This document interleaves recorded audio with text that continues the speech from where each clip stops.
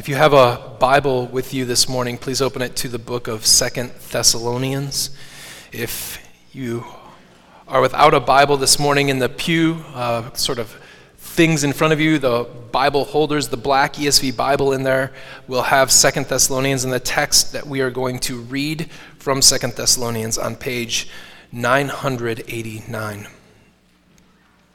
It is indeed a good day to be in the Lord's house. It's a good day to rest from the craziness and the chaos of everyday life as news cycles, it seems, continue from bad to worse daily, and it doesn't ever seem to take a day off. It's not hard to believe that there are many people in the outside world and many people probably in here who believe that we are living in the last days. We can look out and we can see the reckless, lawless behavior of some. We see the breakdown of order amongst others. From people of every stripe, we see a rampant disregard for those who are in authority.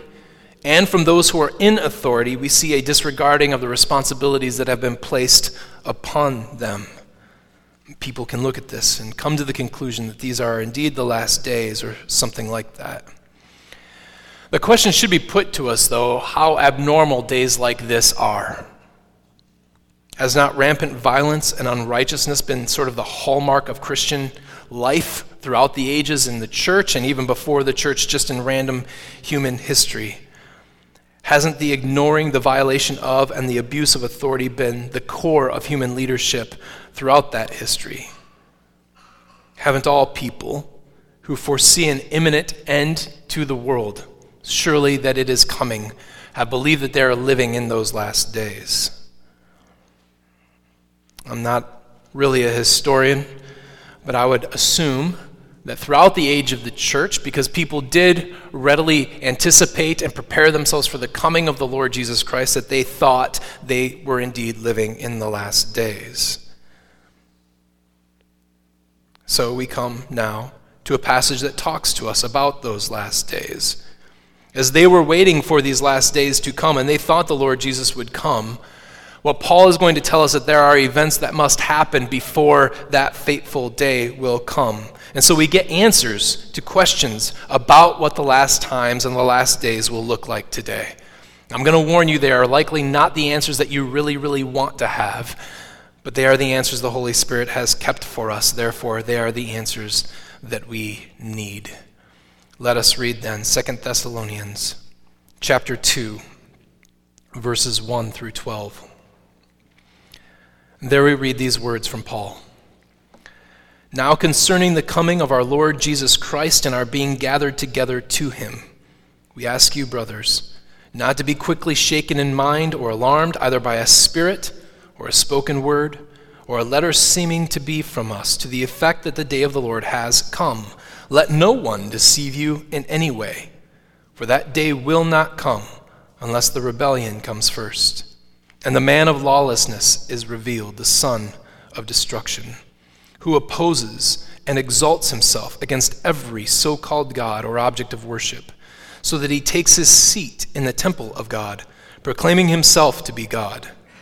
Do you not remember that when I was with you, I told you these things? And you know what is restraining him now, so that he may be revealed in his time. For the mystery of lawlessness is already at work. Only he who now restrains it will do so until he is out of the way, and then the lawless one will be revealed, whom the Lord Jesus will kill with the breath of his mouth and bring to nothing by the appearance of his coming. The coming of the lawless one is by the activity of Satan, with all power and false signs and wonders, and with all wicked deception for those who are perishing, because they refused to love the truth and so be saved.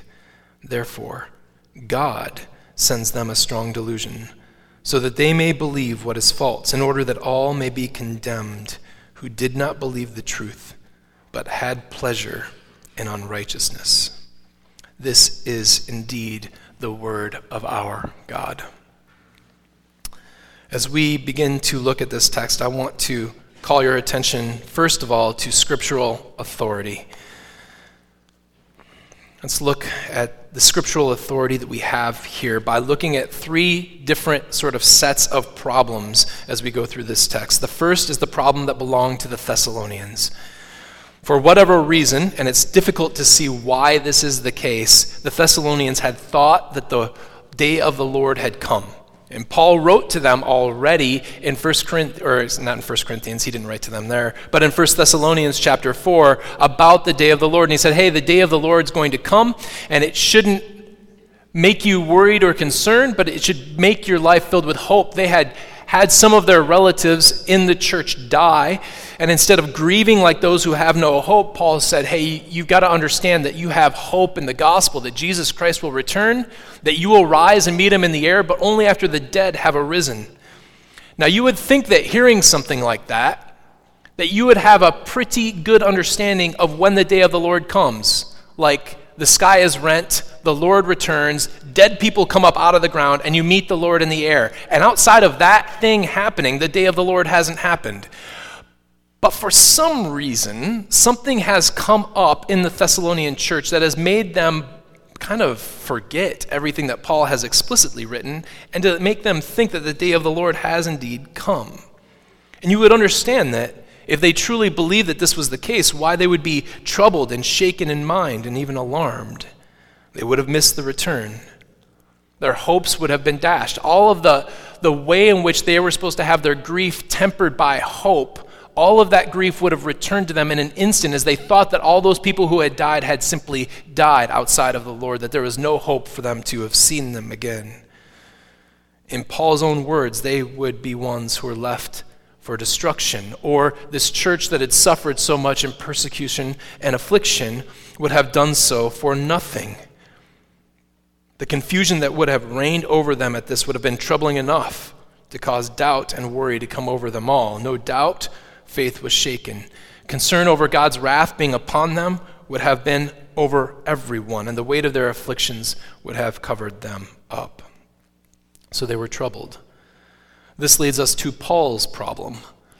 And Paul's problem is that he has no idea what's going on there. He's lost. His previous admonition to them was very clear and kind of explicit, and they seem to have lost track of it. Paul sounds more like a father here than he does in almost any other place in any other letter, because he has seen his children hurt, he has seen that they are at wrong, but he's got to address it very carefully. So the first thing he does is comfort them. So he says, listen, we don't want you to be shaken in mind or alarmed. Be comforted. Calm yourselves down. Whatever you think has happened hasn't happened. He's trying then to figure out what has happened. He's asking them, well, listen, was it by a word or a letter or a spirit? Was it somebody standing up and prophesying is likely what he means by spirit. Did somebody stand up and say, I have a word from the Lord concerning what Paul has told you, and that is that the day of the Lord has already come? Could it be that somebody had forged a letter from Paul and that Paul is saying, no, listen, that wasn't from me? Or could it be that somebody stood up and said, this is what Paul said, but this is what he means? Likely that's what he means by a word, that they are interpreting what he has already written. In every case, Paul says, regardless of what the reason is, none of this came from us. So when he says, or a letter seeming to be from us, he doesn't just mean the letter that seems to be from us. What he means there is that absolutely none of this, regardless if it came from a spirit or a word or a letter, it has any sort of basis in us. We didn't do this to you, okay? So he comforts them. He tries to get at the bottom of what has happened, but he then, oh so gently, kind of looks at him and says, but that was a really foolish thing to think. In verse 5, he basically says, I've already explained all this to you. Don't you remember that when I was with you, I told you all these things? So like a father who watches his children do something stupid and get hurt, you look at them, you comfort them, you try to understand what they were thinking, and you so gently say, that was really dumb. You shouldn't have done that. Let's not do this again. And Paul is doing the exact same thing, saying, I don't know why you people have been led this way, but be comforted, be calmed. What you think as the case is not truly the case. Now, all of this leads to our real problem with this text. The real problem with this text is not just that it's difficult, because I don't think that if you were in Thessalonica in AD 50, that this text would have been all that difficult. You would have read it, you would have understood exactly what Paul was getting at, and you would have been comforted by it. The problem for us is all that background information that Paul assumes they've got. He's writing basically in code. So one of the best examples of this is precisely after he says, don't you remember that when I was still with you, I told you these things? He tells them that they know what is restraining him. They know whatever this restrainer is. They know exactly what that is. I've told you before.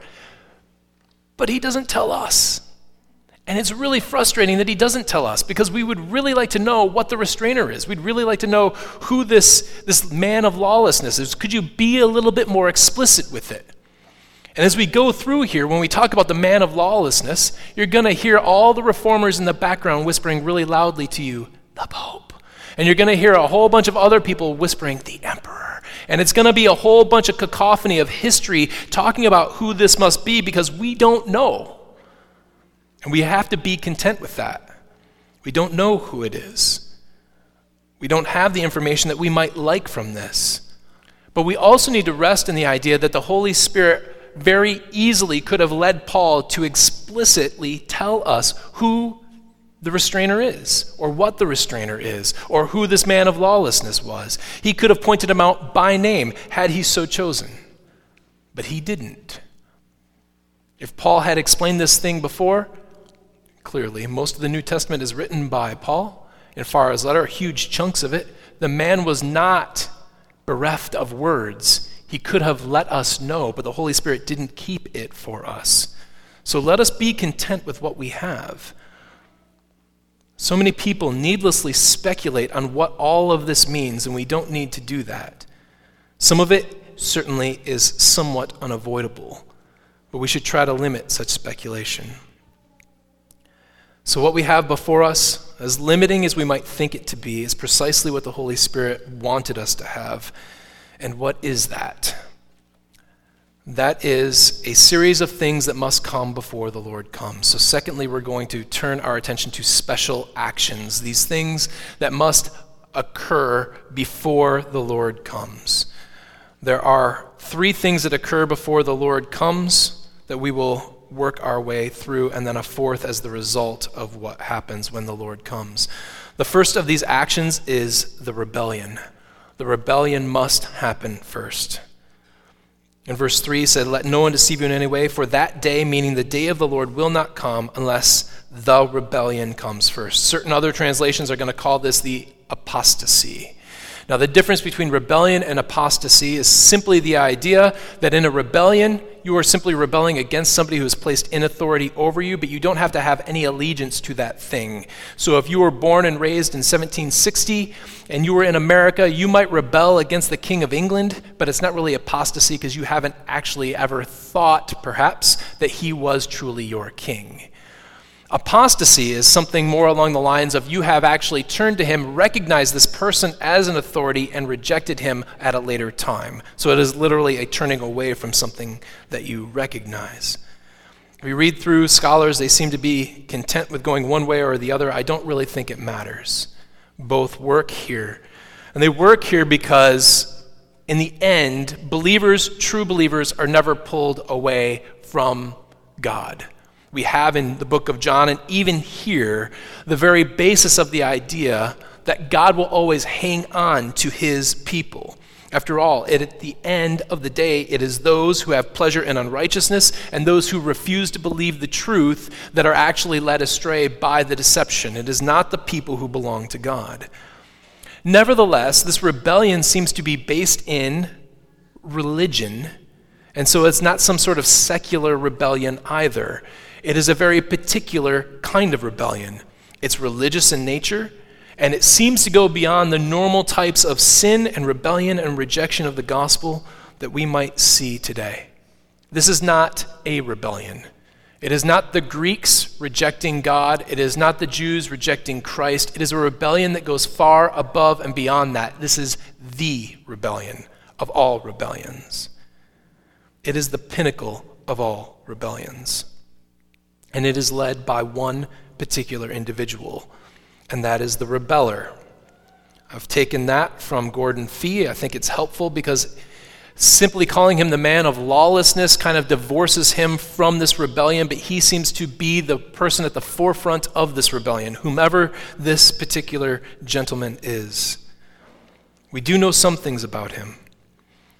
He is called here the man of lawlessness, probably not in reference to him not wanting to follow the laws of whatever land he happens to be in, but more of a reference to him not wanting to follow the law of God. He is somebody who rejects God in the forms in which God has revealed himself. He is lawless because he doesn't recognize the God of the Old Testament. He doesn't recognize Jesus Christ in the New. He does not recognize any form of authority over him. He is lawless because he is above it all. But Paul can barely mention that without saying that he is the son of destruction as well. That he is doomed for destruction. That he cannot ever think that he can stand up before God and not be doomed to destruction by rejecting God. His fate is indeed sealed and sure. And he makes clearly religious claims. He exalts himself against every so-called God, against every object of worship. He takes himself and places himself in the place of God and even proclaims himself to be God. Now, Paul is not, as he so often does, pull this out of the thin air. It's not just that it has been revealed to him, although we might believe that and consider that. He is also bringing this out from the Old Testament, probably from the book of Daniel, although there are passages in Ezekiel and other major prophets that sound a lot like this. It is likely that he is pulling this from the book of Daniel, and I will read you an extended section from that, and you'll see how similar what the book of Daniel says about this particular king is to this rebeller that Paul writes of. This is from Daniel 11, verses 31 through 39. Forces from this king shall appear and profane the temple and fortress, and shall take away the regular burnt offering. And they shall set up the abomination that makes desolate. He shall seduce with flattery those who violate the covenant. But the people who know their God shall stand firm and take action. And the wise among the people shall make many understand, though for some days they shall stumble by sword and flame, by captivity and plunder. When they stumble, they shall receive a little help. And many shall join themselves to them with flattery, and some of the wise shall stumble, so that they may be refined, purified, and made white until the end of time, for it still awaits the appointed time. And the king shall do as he wills. He shall exalt himself and magnify himself above every god, and shall speak astonishing things against the God of gods. He shall prosper till the indignation is accomplished, for what is decreed shall be done. He shall pay no attention to the gods of his fathers, or to the one beloved by women. He shall not pay attention to any other god, for he shall magnify himself above all. He shall honor the God of fortresses instead of these. A God whom his fathers did not know, he shall honor with gold and silver, with precious stones and costly gifts. He shall deal with the strongest fortresses with the help of a foreign god. Those who acknowledge him he shall load with honor.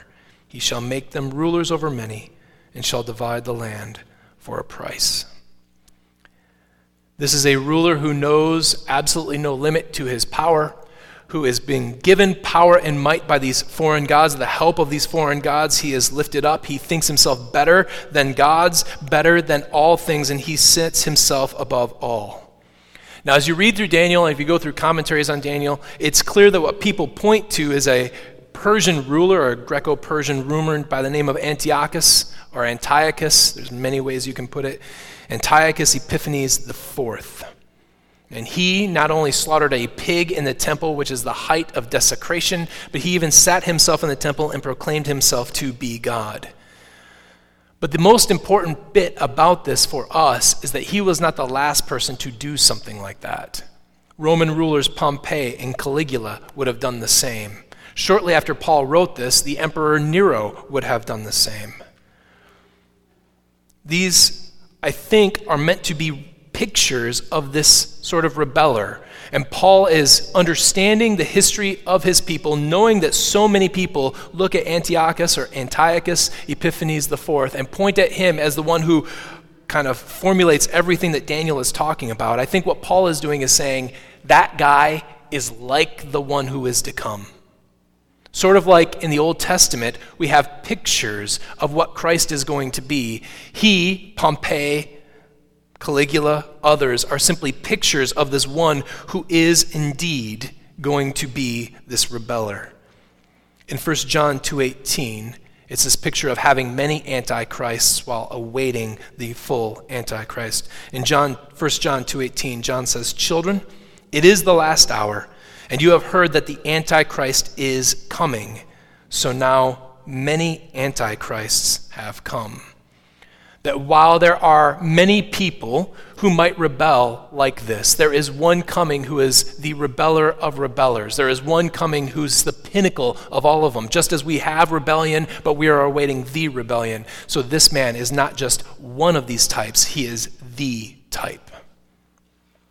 It is clear that this man has set himself up as religious in authority, replete with miracles and wondrous signs, and even claims to be God.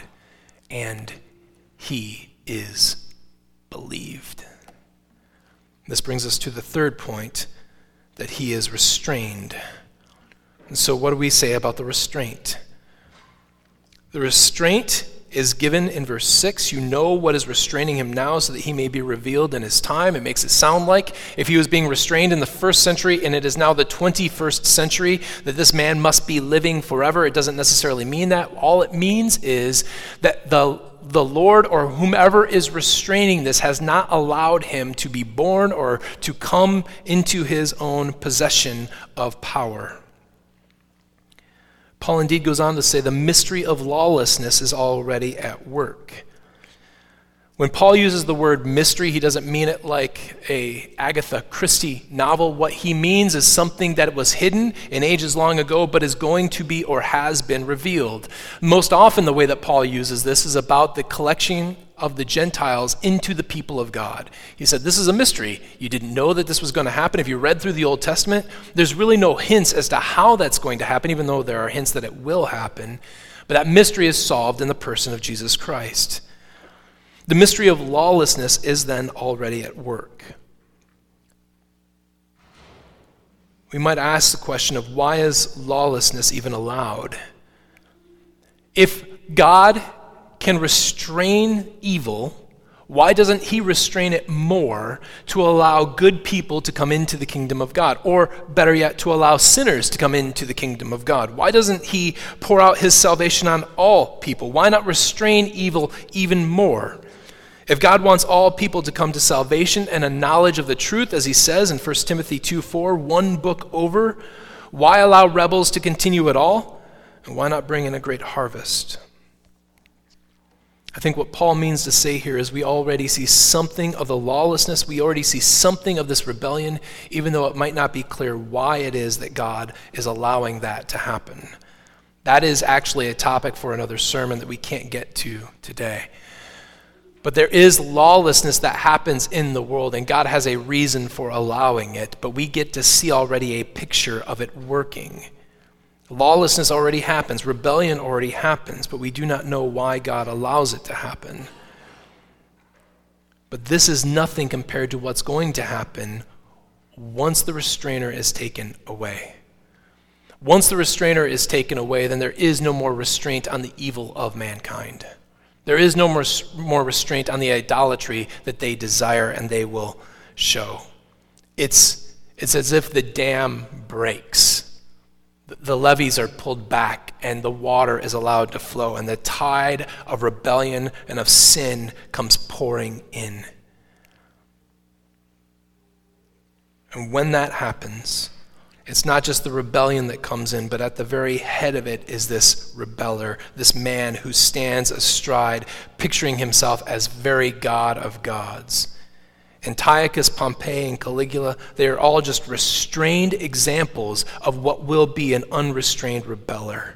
He is the rebel of rebels.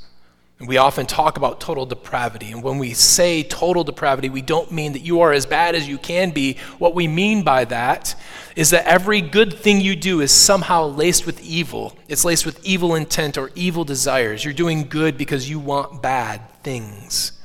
You help grandma across the street because you want to be glorified above all things.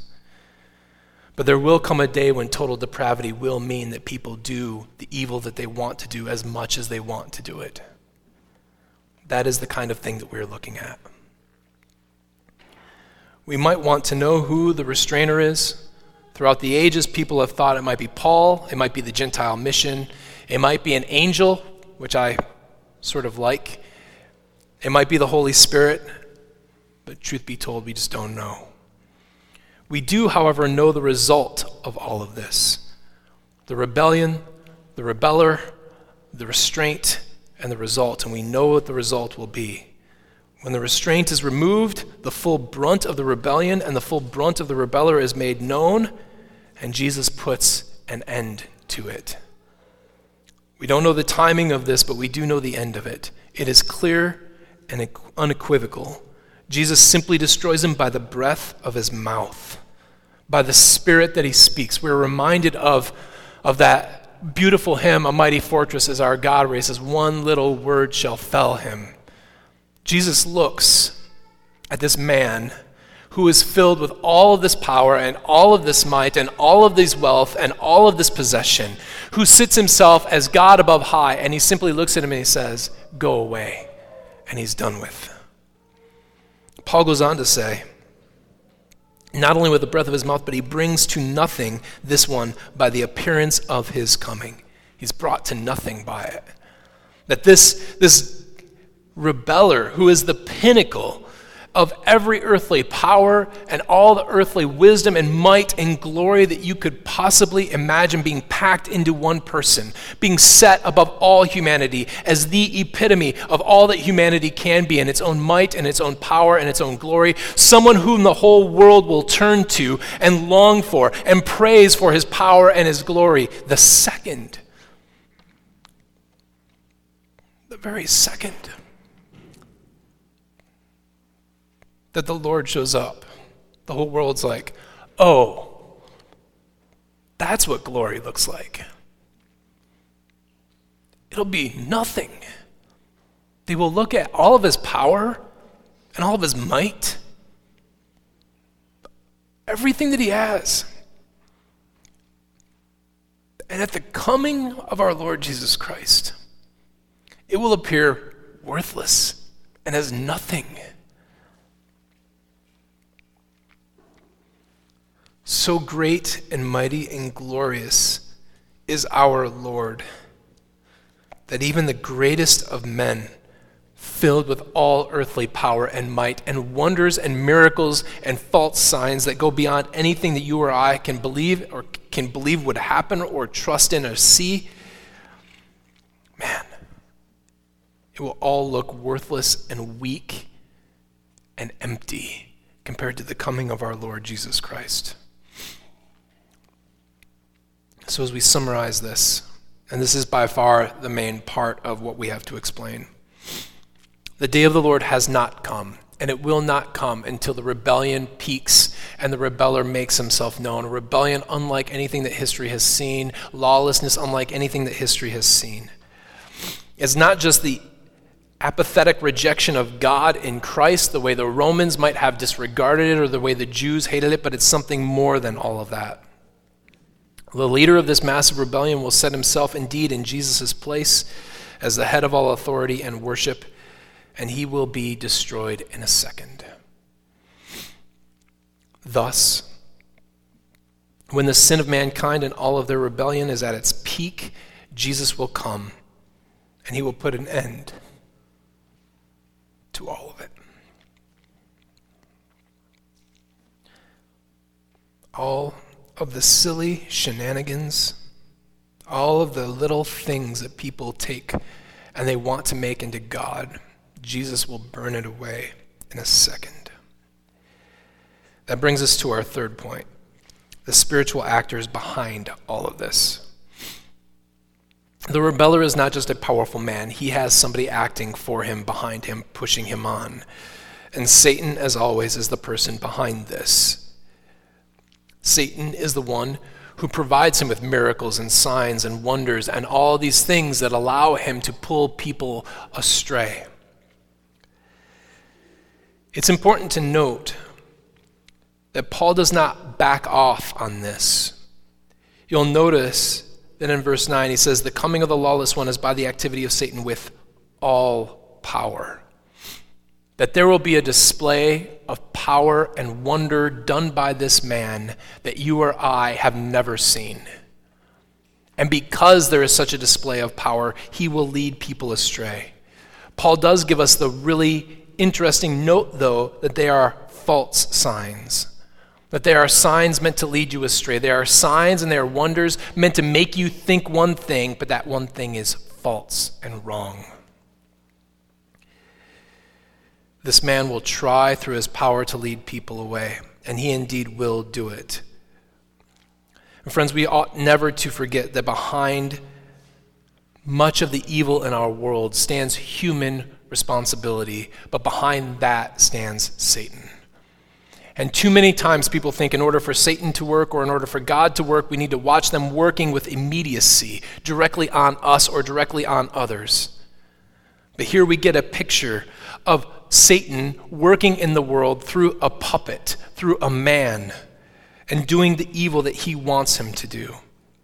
It is Satan ultimately who is trying to confuse people, who is trying to delude people, who is trying to pull people away from the truth.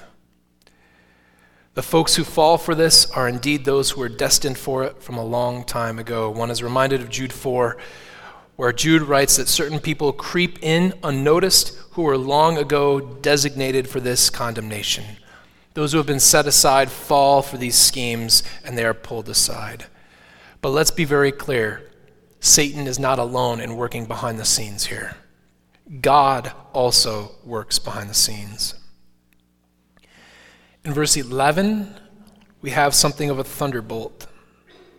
Therefore, God sends them a strong delusion.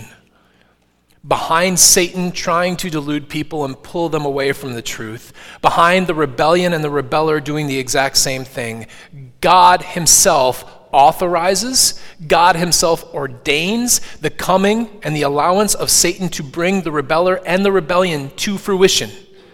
It is God who does this. Paul seemingly can't get away and not allow him to say, God, he can't talk about the power of Satan without saying, and even behind that is the power of God over him in order to control all things. It is God who sends them a delusion. It is a difficult bit of scripture. And in our minds we think, well, how could they not have been deluded if God was the one who sent them something to delude them? How are they to fight against God? Paul's simple answer, while a little bit beyond us, while a little bit difficult, while a little bit strange, is nevertheless clear. These were people who didn't want the truth to begin with. They were, in a sense, calling up their own fate. They didn't want the truth. They didn't want to know the truth. They were happy to ignore the truth, and therefore all the happier to accept the delusion that God was willing to give to them.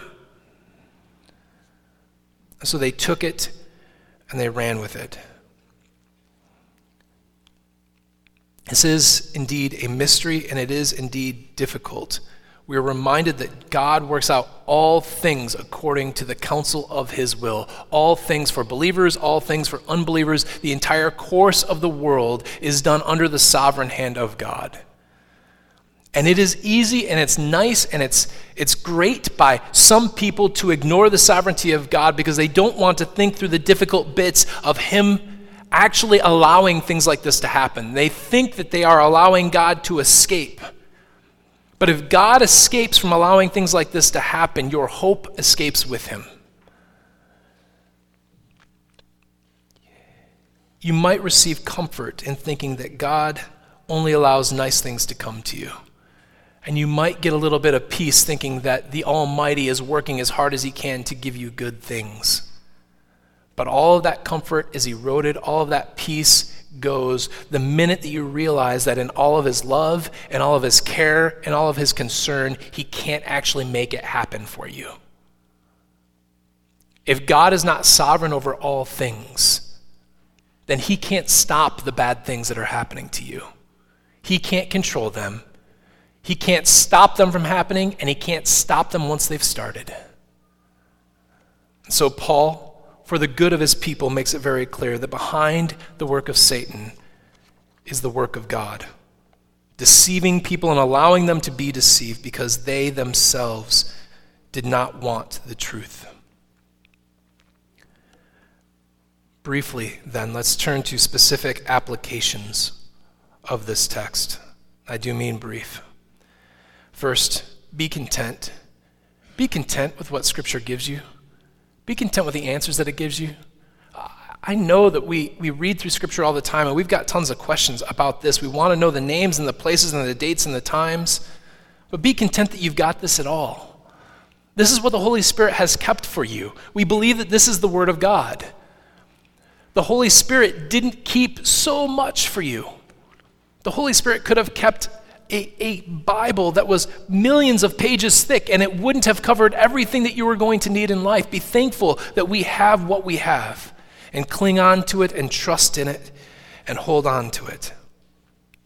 Secondly, besides being content, be prepared. The main point of this text is a warning to us that there is a rebellion coming. There is going to be this vast, I wouldn't say conspiracy, but this vast rebellion against the nature and the content of God's revelation. And imagine that you are the Thessalonians, not just 21st century Americans who live in not just relative prosperity, but I will tell you flat out prosperity. And think of yourselves as the Thessalonians who suffer from affliction and persecution, and then having Paul say, things aren't even bad yet, guys. And the idea is that they are to make sure that they're not being deluded by this word. They're not going to be deluded by this man when he comes. Friends, know that there are indeed deceptions out there. And even as this is a major thing that is coming, minor tides have come in, minor waves come in before this major one does. There's always the danger that you will be led astray. So you must be alert, and you must await the coming of our Lord Jesus Christ. One of the things that this calls for you to know, especially when there will be a man who will present himself as God on high, who will do vast miracles, is to know exactly who Jesus is, to know exactly what he has done, and to know his word well. The way you keep from being deceived is to know the truth. Paul mentions it several times through here. In verse 10, the wicked deception will be for those who are perishing because they refuse to love the truth. In verse 12, they did not believe the truth. Do you want to keep from falling away? Do you want to keep from perishing? Do you want to keep from being deceived? Know the truth of God. Be prepared. Read the Word of God. Know the Word of God. Understand the Word of God. Thirdly, seek the truth, which probably should have been worded better, but nevertheless, seek the truth. And what I mean by that is don't seek after other things.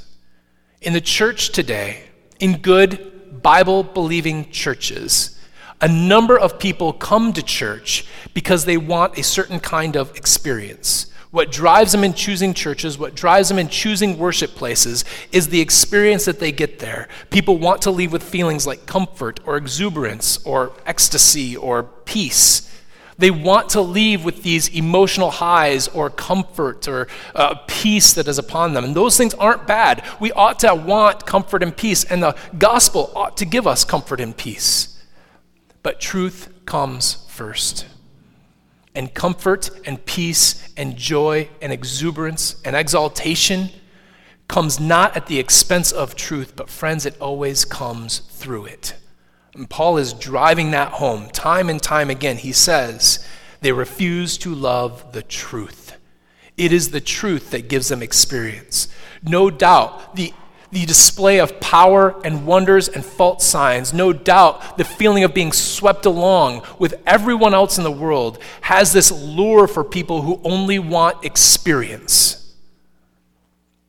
It's fun to be part of the in crowd. It will be fun to be part of one who can do all of these miraculous things. This is why Michael Jordan and LeBron James sell so many jerseys. And they can't do miracles. If you look and you want experience, you can easily be deceived because you don't know the truth. That truth is nothing more and nothing less than the gospel that Jesus Christ has come, has died in your place and for your sins, and been raised so that you can have eternal life. Trust in him, place all of your faith, all of your hope, all of your being in him, and you will be saved, and he will come, and it will be marvelous and glorious, and you will not shrink back in fear or in terror at his coming, but you will scream in joy and happiness and have all of the beautiful emotions that you want because you have known him in truth. And lastly, be comforted. You who cling to Christ, all of you who cling to Christ, will survive the tide of rebellion. All of you who cling to Christ will survive any persecution that comes your way. All of you who cling to Christ will see the truth for what it is. All of you who cling to Christ and continue to cling to Christ will know and will spot the deception when it comes. And you to cling to Christ will follow the shepherd when he calls you. And you will know the rebeller's voice because it will not be the voice of your God. And you won't follow him. You will recognize him for the false shepherd, for the wolf that he is. So prepare yourselves for the day of the Lord. Cling to Christ for all good things, and await the appearance and deliverance of our Lord Jesus Christ. Let us pray. Father, I thank you for the grace that you have given us in Christ. I pray that such grace might be seen both in our salvation, our desire for good works, and indeed in our wisdom and knowledge of the truth. May we love Christ himself, not a false Christ of our own deception, not the false Christ of Satan's power, not the false Christ of emotion and experience, but the real Christ of glory, compassion, sacrifice, and joy. May we cling to him and only to him as we face the wiles of the devil and the world. Defeat Satan and all who stand against you. Be merciful to all who call upon you. We pray this in the name of Jesus Christ, our Lord. Amen.